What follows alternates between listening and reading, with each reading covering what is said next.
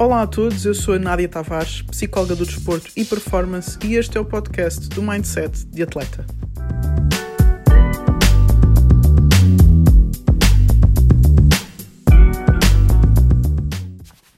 Hoje estamos em modo entrevista à conversa com Mary Andrade. Mary Andrade neste momento é treinadora na G-League, na NBA, que é como se fosse uma segunda liga. A Mary, depois de fazer a sua formação em Portugal, fez a universidade nos Estados Unidos, na Old Dominion, depois fez 5 anos na WNBA, jogou 15 anos na Liga Italiana, ganhou campeonatos nacionais, Taça de Portugal, Taça Italiana e ainda ganhou uma Taça da FIBA em competições europeias de clubes. Depois, quando passou para treinadora, começou também numa universidade nos Estados Unidos, em San Diego, e hoje, como estava a dizer, trabalha como treinadora adjunta na G-League, na NBA, em New Orleans, nos Estados Unidos. Sem mais demoras, vamos passar à entrevista. Aproveitem.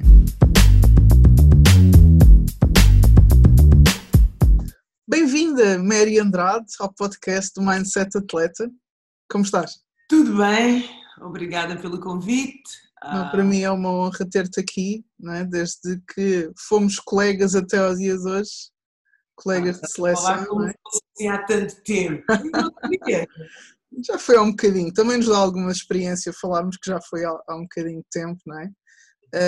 Eu trouxe-te aqui, convidei-te e agradeço-te já teres aceito logo o convite para falarmos um bocadinho sobre a tua mentalidade, o teu mindset, que eu acho que é um exemplo, para mim sempre foi, desde que te comecei a ver a jogar quando eu era pequena, até ser tua colega de equipa e depois ver-te a fazer coisas espetaculares com a tua carreira.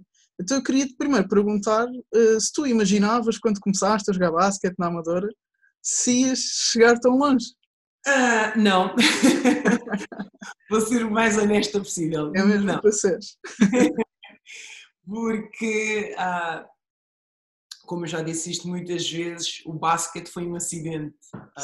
Eu era uma atleta e foi uma das coisas que o Zé Leite sempre me disse, o Zé Leite, o selecionador nacional, que agora é o pai do basquete.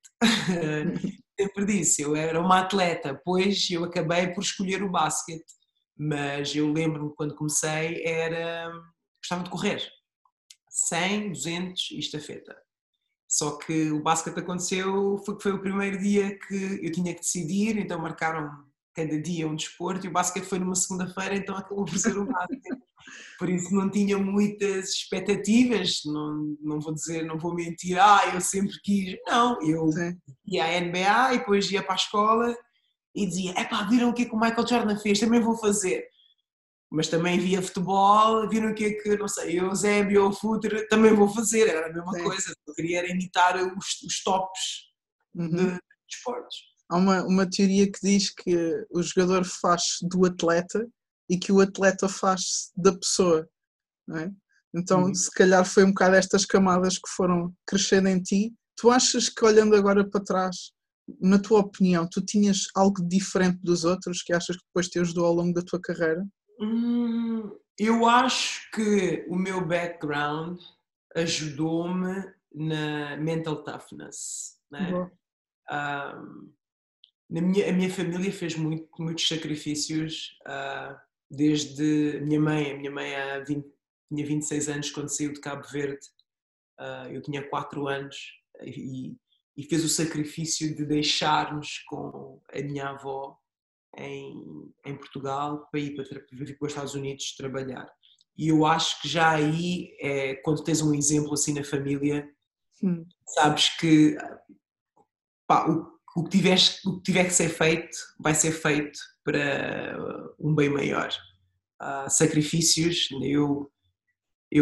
toda a gente me pergunta como é que conseguiste jogar por 16 anos e estar longe da tua família. Eu tive um ótimo exemplo dentro de casa, entre a minha mãe, a minha avó, as minhas tias. Somos uma família enorme. E então eu sempre cresci com isso e eu acho que isso é que fez de mim a pessoa que eu sou hoje, em tudo, não só na vida como no desporto, e eu acho que as duas coisas, no meu caso, a minha vida foi o desporto, ou é ainda o desporto. Sim, há um estudo que relaciona a nossa capacidade de adiar a recompensa, não é? Fazer um sacrifício agora para adiarmos a recompensa para um longo prazo, relaciona essa capacidade de adiar recompensa com o sucesso. Não sei se achas que ao longo da tua carreira tiveste essa capacidade de adiar a recompensa, sacrificaste agora para esperar por algo no futuro. Uma coisa que eu aprendi quando era mais nova, e acho que é o que todos nós fazemos, eu tinha sempre long-term goals, né? Eu programava e dizia, eu quando for grande quero, só que a vida não tem só um sentido, tem A, B, C, D, pois o goal pode ser o mesmo, o A se calhar é mais direto, depois tem o B que tem mais umas curvas, o D se calhar tem muito mais curvas que todas as outras, e uma coisa que eu mudei, e sinto que mudei, e acho que isso vem com ficar mais velha, ok, eu tenho um objetivo, que é o objetivo final, mas tenho também short-term goals, que é coisas imediatas, porque se eu tenho só na cabeça o goal final e depois se essa recompensa demora muito tempo, tens a tendência a desencorajar-te, a sentir-te um bocado deprimido, pá, não estou a conseguir, estou a fazer uma data de sacrifícios para quê, não vale a pena. E uma das coisas que eu mudei e que me deu força foi, ok, esse é o goal, agora vamos fazer o trajeto ao contrário. O que é que eu preciso fazer? Preciso fazer isto. Então, cada etapa é uma vitória. Cada etapa bora lá. O último exemplo foi agora com a NBA. Já estava a pensar mudar da universidade para fazer uma experiência diferente, ok? Mas não quero ir para uma outra escola, treinar numa universidade, porque sentia como se eu estivesse a trair as minhas meninas. Então quero mudar para masculinos, que é uma coisa super difícil, porque se tu fores ver agora nas universidades masculinas tem só uma treinadora e só na primeira divisão são tipo 360 escolas. Portanto é muito difícil. E eu disse, ok, então mas eu quero treinar masculinos, porque essa é a mudança que eu quero fazer. E esse era o goal. E depois disse, ok, se não for na universidade, o que é que pode ser? Pode ser. E nem foi com a NBA logo a seguir, porque eu não sabia da existência. Sim, eu ouvia da Becky Hammon. E então todos esses fatores externos começaram a entrar naquilo que era o meu plano de ação, né? E depois mudou, já não é a universidade, comecei a ter mais informação sobre o nível profissional e então esse começou a ser o meu. Claro, e eu, agora é NBA, mas eu fiz alguns torneios, fiz uma preparação e não fui escolhida para a NBA principal. Para algumas pessoas isso pode ser não conseguiste o teu objetivo. Não, essa é uma das fases intermédias para aquilo que é o long term. Exatamente. Isso é excelente, sabes, eu falo disso no meu primeiro livro, tu deves ter, e se estás num ponto A e queres chegar a um ponto B, esse ponto B deve ser uma inspiração, mas tu deves ter constantemente coisas que achas que podes controlar, como se fossem pequenas metas e pequenos degraus para tu cumprires diariamente, semanalmente, mensalmente, até chegares a esse objetivo. Se tens uma carreira longa, não é? Tens um historial, inclusivamente lesões no meio, muitos percalços, não é? Yeah. E o que é que te fez ser tão consistente e conseguires ser tu a determinar o final da tua carreira e não uma lesão, não um percalço, não uma dificuldade? Tinham duas coisas que eu sempre meti na cabeça que eu gostava que acontecessem e foi nunca terminar a minha carreira com uma lesão e nunca jogar até, às vezes eu vejo jogadoras e porquê continuam a jogar? Porque lembro-me dos momentos quando jogavam e é tipo um arrastar e eu não, quando eu falo com alguém, falam-me da Mary como jogadora, nunca gostaria que as pessoas que me viram nos últimos anos disseram, a Anitta nem jogava nada de especial, porque essa pois não é a Mary que fez os sacrifícios que lutou. E então essas duas coisas foram sempre muito importantes para mim. Quando eu me aleijei com a seleção em 2009, toda a gente, porque essa foi a lesão mais importante, foi a lesão mesmo que eu tive que parar. Tive outras lesões que eu devia ter parado, tipo ombros que saem, não, aí um toque e depois ia jogar e não conseguia nem lançar, mas estava em campo. E aconteceu com a seleção, desde torcer os joelhos, os pés, os dedos, mas essas nunca foram que me pudessem parar. Eram os obstáculos que a gente ou contorna ou salta. Exato. Esta não, esta foi uma grande parede que eu tive mesmo que parar. E toda a gente, já 35 anos, não, fim de carreira, pecado, e isso só me deu mais força, primeiro porque eu aleijei-me sabendo que eu estava-me a meter numa situação que isso podia acontecer e não foi por vontade minha, por isso deu-me muita mágoa, muita revolta, e uma pessoa que me ajudou com isso foi o José Leite, porque ele, depois de uma ou duas conversas, ele era a única pessoa de Portugal que me telefonava para saber como é que eu estava, e ele disse, olha Mary, estou com medo que esta lesão mude quem tu és, porque tu és uma pessoa positiva e com muita energia, e a maneira como estás a falar, vejo que esta lesão te tocou muito, e isso fez-me refletir. E então eu comecei a refletir e disse, olha, posso usar esta lesão de duas maneiras, ou deixar-me ir abaixo, ou não deixar que mude quem eu sou. E depois acabei por escolher, e as palavras que o Zé disse, e depois tinha pessoal em Itália todos os dias, às 8 da manhã eu estava a conduzir o carro, pessoal que telefonava, chama-me Pantera Negra. Pantera Negra, traz ponta para o combate hoje. E ajudaram muito. E então foi uma decisão, foi de fazer com que essa mágoa, esses sentimentos que eu estava a ter, que me motivassem para não deixar uma carreira como tinha sido a minha até ali, a ser ditada por uma lesão, e então deu muita força. Sim. Tu tens aqui uma característica que eu admiro muito nos atletas, que é o sentido de competitividade, quase que uma leve vingança, uma vingança pelo lado positivo, de género, se me roubaram uma bola, agora eu vou roubar duas, se me marcaram na cara, agora eu marco de 3 pontos, não é? Aquele sentido de vingança competitivo, e quase que consegues usar as dificuldades como agora é que eu vou mostrar, não é? Tu como ex-atleta que foste, e hoje treinador ao nível em que estás, tu encontras isto muito nos atletas de hoje, este sentido de competitividade? Epá, olha, eu estou numa liga que se chama NBA G-League, mas a NBA é silenciosa. Uhum. Porque a NBA principal, a equipa principal, é o top do basquete no mundo. E tu tens de ter certas características. Eu tive a possibilidade de, no princípio deste ano, fazer o training camp com os Pelicans. Devia ter feito 6 semanas, acabei por fazer 3 por causa do problema com o visto. E ainda bem que fiz, porque é um outro nível.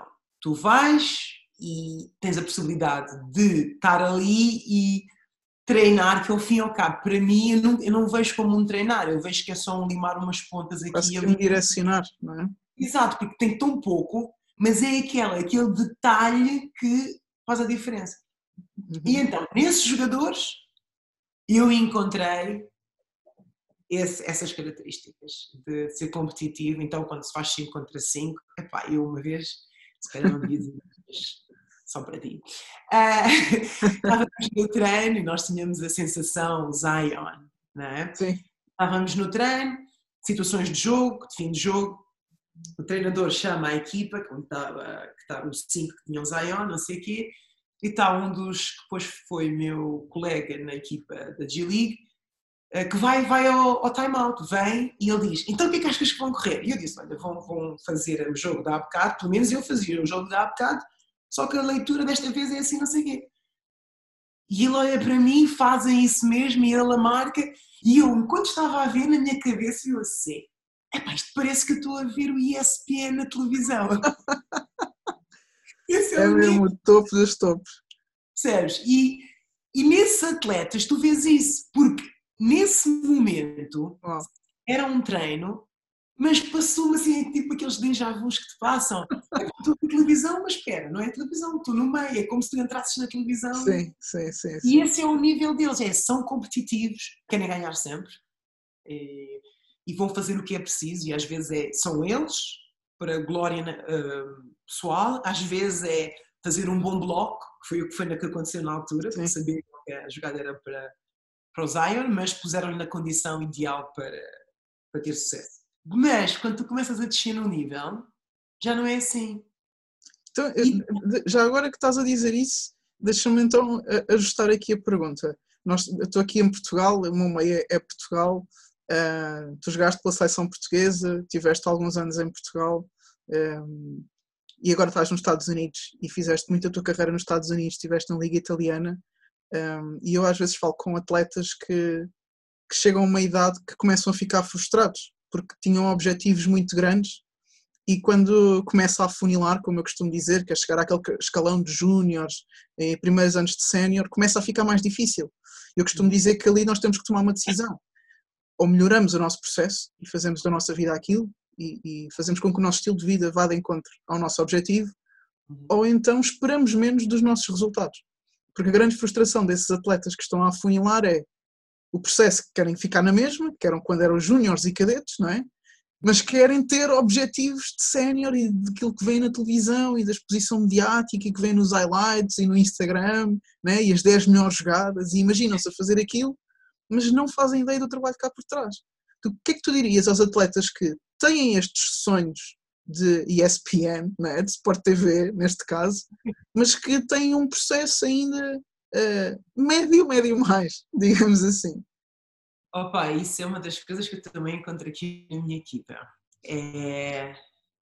Tens que ser realista, tens de ter os pés no chão. Não é? Eu acho, tens de ser muito honesto. Eu acho que agora a honestidade de um atleta não é objetiva. Não é? Eu quero ser como o LeBron. Quantos LeBrons existem no mundo? Quantos Steve Curry existem no mundo? Yeah. E quantos existiram antes? Não existiram antes, não vão existir depois.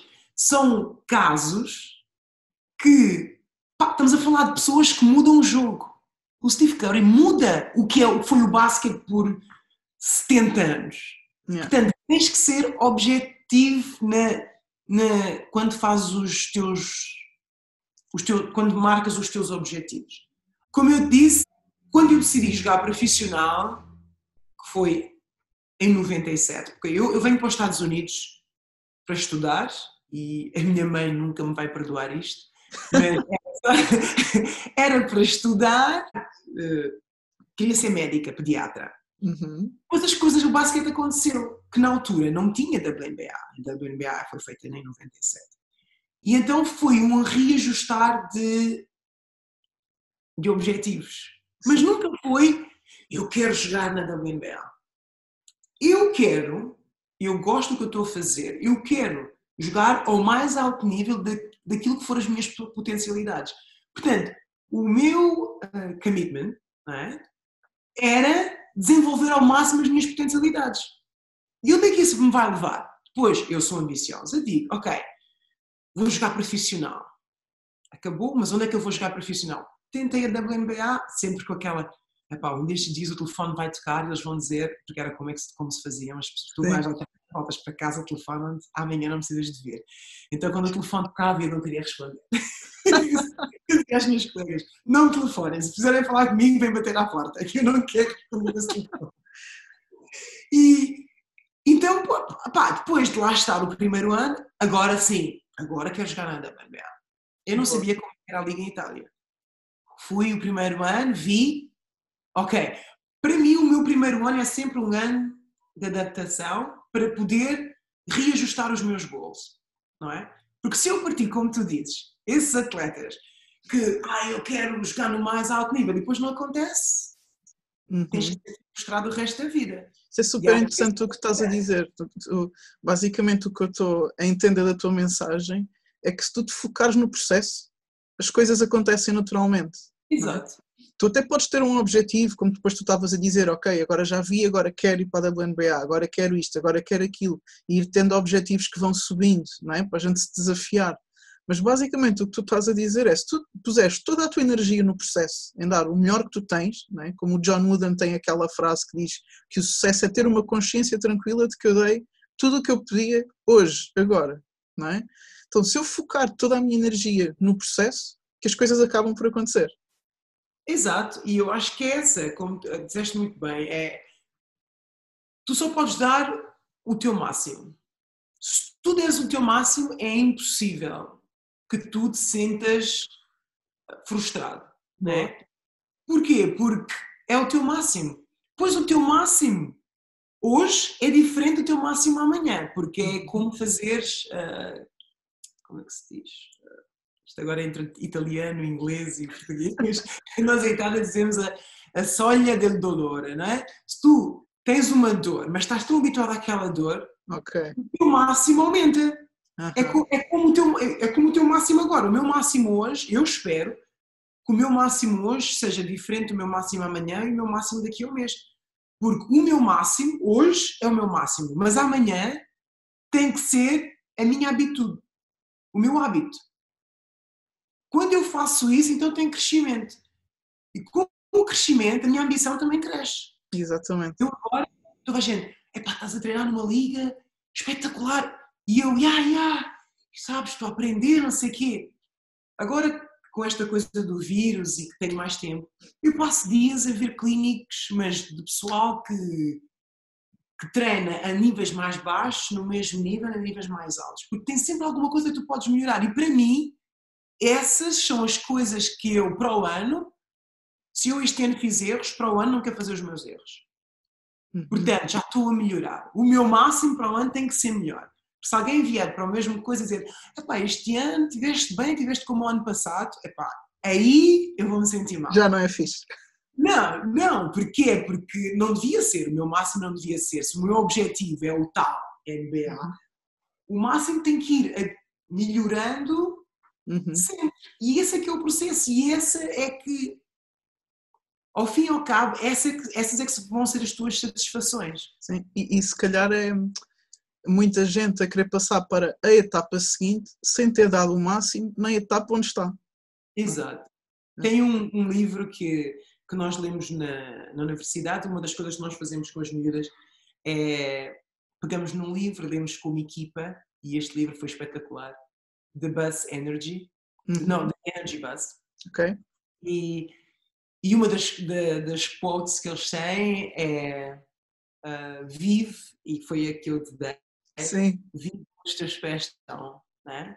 Sim. E eu acho que quando eu vi isso, epá, senti mesmo, isto pode só te ajudar, porque às vezes tu lutas tanto e principalmente no desporto, né? Passas tantos sacrifícios, que se te focares só nos sacrifícios e perdes todo o processo, perdes todas as coisas que se calhar devias ter celebrado e epá, hoje foi um bom dia, you know?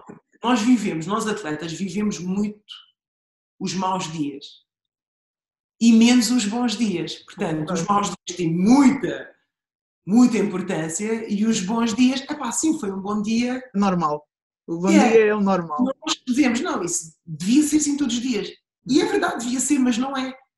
Portanto, a parte de ter um mau dia também é normal que seja, mas nós damos muito mais importância ao mal do que ao bom. Por exemplo, 5 bons às vezes não conseguem cancelar um mau. Um mal, exatamente. E mesmo dentro, às vezes, de um jogo, não é? Conseguir trabalhar com os atletas, às vezes, uma das coisas que eu mais trabalho com os atletas é eles conseguirem recuperar de um erro, conseguirem reagir ao erro. Às vezes fizeram um jogo todo espetacular, 2 ou 3 erros durante 90 minutos, durante os 40 minutos, durante o que seja da competição, e no final estão a dizer que o jogo foi mau por causa de 3 segundos. Não é? Eu identifico-me com isso. Sim. Por um lado eu acho que é positivo, porque acaba por te tornar mais exigente e depois tu vais trabalhar mais e levas aquilo para o treino seguinte, para a semana seguinte. Por outro lado, se tu tens uma visão depreciativa de ti mesmo só por causa daqueles 3 erros, podes acabar por te destruir um bocadinho. Mas se conseguires pegar naquilo e transformar em motivação para o próximo treino, espetacular, não é? Agora numa visão mais de treinadora, e até se calhar agora falando mais para treinadores, como é que nós pomos esta visão competitiva nos atletas? Como é que um treinador pode ajudar um atleta a ser mais competitivo? Essa é uma boa pergunta e é uma pergunta que a gente vai ter que falar disto off-air. estou a tentar Já descobrir. deixámos aqui o pessoal que está a ouvir. Que cena! Não, porque acho que é o tal processo. Uhum. Eu acredito que não tem uma fórmula fits all, né? Uhum. Não tem uma fórmula mágica que eu chego e faço link e todos Sim. os atletas. Acho que passa primeiro para saberes quem tens à tua frente. Boa. Não é? Tu tens que ter eu e tu me conheces, sabes, eu sou muito people's person, like, Sim. as relações para mim são importantes. Se tu tiveres uma relação com um atleta e essa relação treinador-atleta, atleta-treinador, e às vezes mesmo com a organização onde tu estás, acho que vais obter muito mais de um atleta. Porquê? Porque os atletas, ou profissionais, neste caso, no meu caso como treinadora, eu sinto a minha equipa como minha. E tudo o que nós fazemos, e no mesmo livro diz que quando tu constróis a tua própria casa, tens uma atenção diferente, não é? E se a minha construção é ganhar jogos e ter sucesso na minha equipa, automaticamente esta coisa de ganhar vem ao de fora, a competitividade, trabalhar mais forte. Mas é um trabalho que não é fácil, porque tu pensa, na nossa equipa temos 12 jogadores. Tens de ter a habilidade de saber lidar com esses 12 jogadores, enquanto o jogador somos 4 treinadores, só tem 4 treinadores para ajustar. Um treinador, realmente o treinador principal. E há modalidades com muito mais atletas. Muito mais. Futebol americano, não é? Estás a ver? Por isso, e também, é aí que nós, assistant coaches, temos um papel super importante. Nós devemos ser a extensão do treinador principal. E eu acho que esse conceito é muito deixado assim no canto.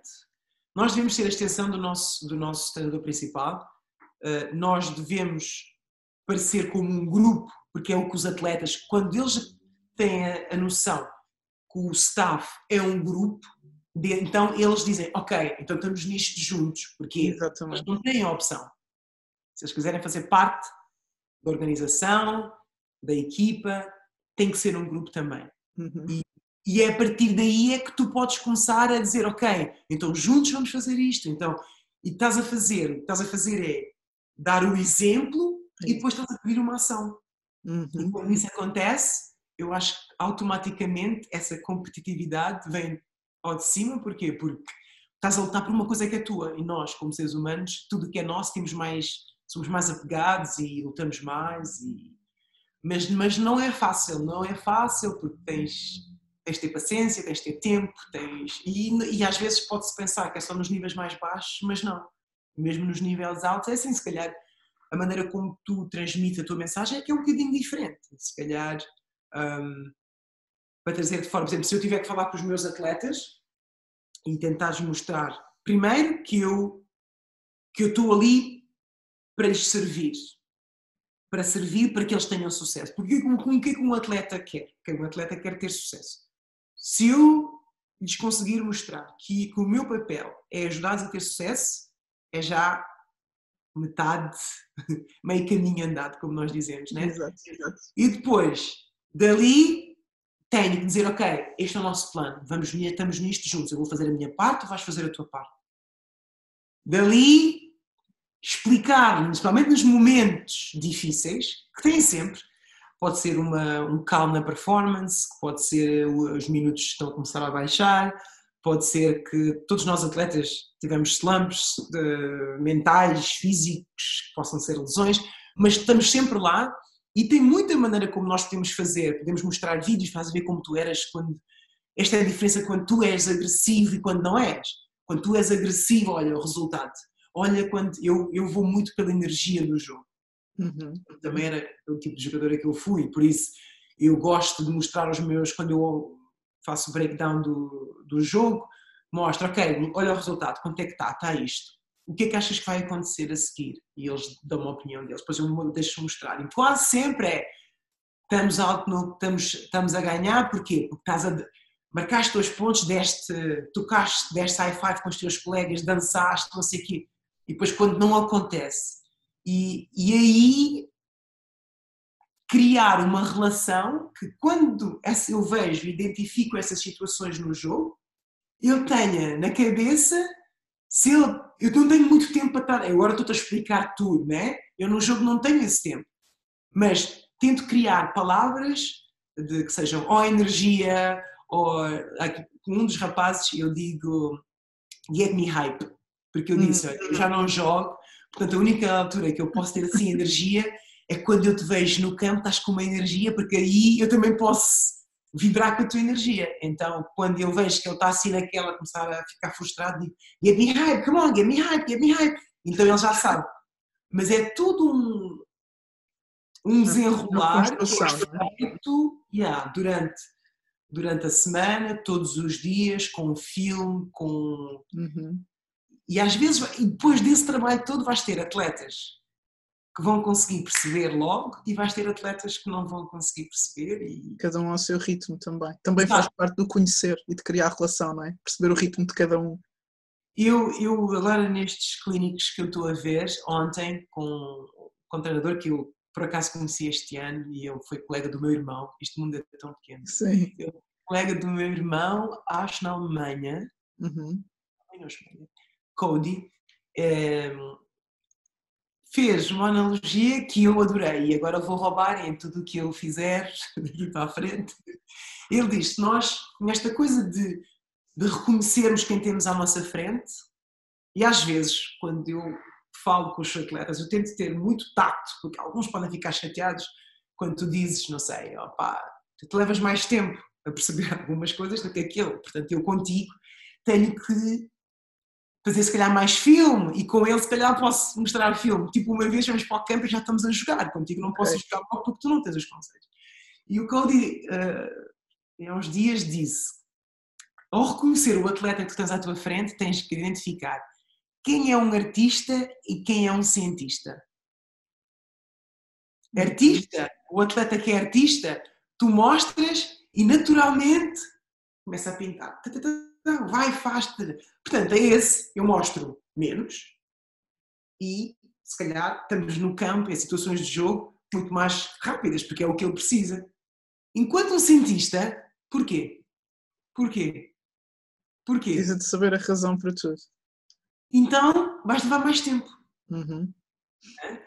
Depois, o objetivo é o mesmo, é tirar fora esta competitividade, é tirar fora a melhor performance que eles podem fazer, mas parte de saberes quem é que estás à tua frente. E foi por isso que eu comecei. É engraçado estás a dizer isso porque, inclusivamente, eu trabalho com perfis comportamentais, não é? Que aí, inclusivamente, acho que se usa imenso, principalmente nas empresas, que existem 4 perfis comportamentais e 2 deles é exatamente estes 2 opostos, não é? Um que é mais criativo e que precisa de mais liberdade, é tipo, deixa-me que eu crio, e o outro precisa de todas as regras e de toda a estrutura para se sentir seguro e confiante naquilo que está a fazer.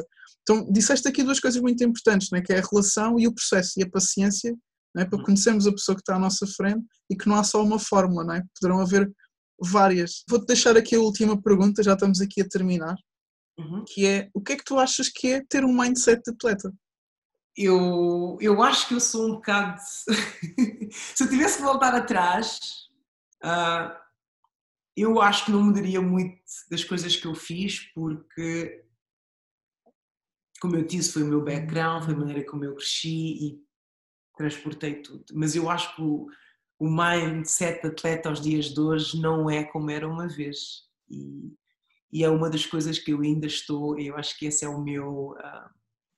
o campo que eu tenho que melhorar e eu gosto, e é por isso que eu gosto de falar contigo, porque tu tens... a tua área de expertise é mesmo essa, né? Não só no basquete, mas no desporto em geral. E eu gosto disso, eu não gosto de dar os exemplos aos meus atletas só com o basquete, gosto de dar o exemplo do Ronaldo e de outros atletas, para eles não sentirem que são só eles, que eles são os melhores. Não, é uma coisa que todos os atletas têm que fazer. E para mim, ter essa mente de atleta foi sempre adorares o que tu fazes e dares tudo, não é? E às vezes quando dares tudo tens que ter um bocado de espírito de sacrifício e para mim foi foi o que funcionou. Não é? Pois eu, sorte, não sorte, sempre estas satisfações ao longo da minha carreira que me empurraram sempre a fazer mais e a querer mais, a fazer mais e a querer mais. E eu acho que essa é a mente de atleta, é o tu dares o máximo, fazeres, mas nunca estás contente com o que fizeste e sempre querer mais. Momentos bons e momentos maus, e às vezes isso ajudou-me nas partes das lesões, isso ajuda-me nos momentos positivos. Para mim é sempre essa ambição, não a todo o custo, porque eu não acredito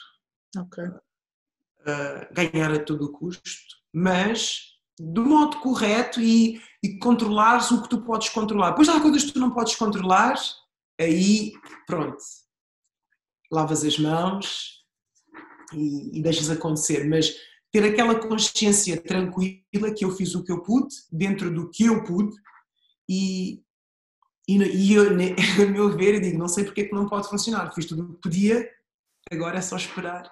E que se calhar os resultados não vêm logo, mas não descorajar. Porque se tu fizeres tudo o que puderes para o objetivo que quiseres, ok, se calhar não chegaste ao topo, mas tem tanta coisa no processo que depois se calhar vais descobrir, se calhar o objetivo não devia ter sido aquilo, mas devia ter sido outra coisa e eu não tinhas a informação completa e aí já começas a ver outras coisas e eu acho que a mente do atleta tem que ser flexível. Boa.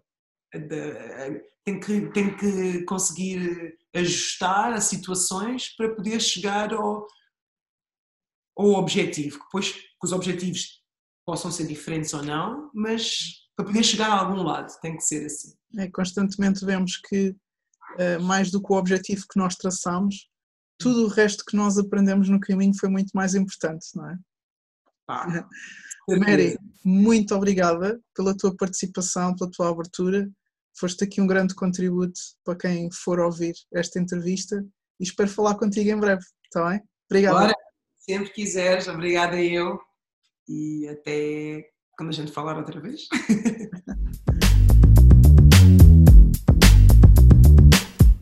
Espero que tenhas gostado da mensagem, que tenhas desfrutado dela, mas agora lembra-te, põe em prática. Até à próxima.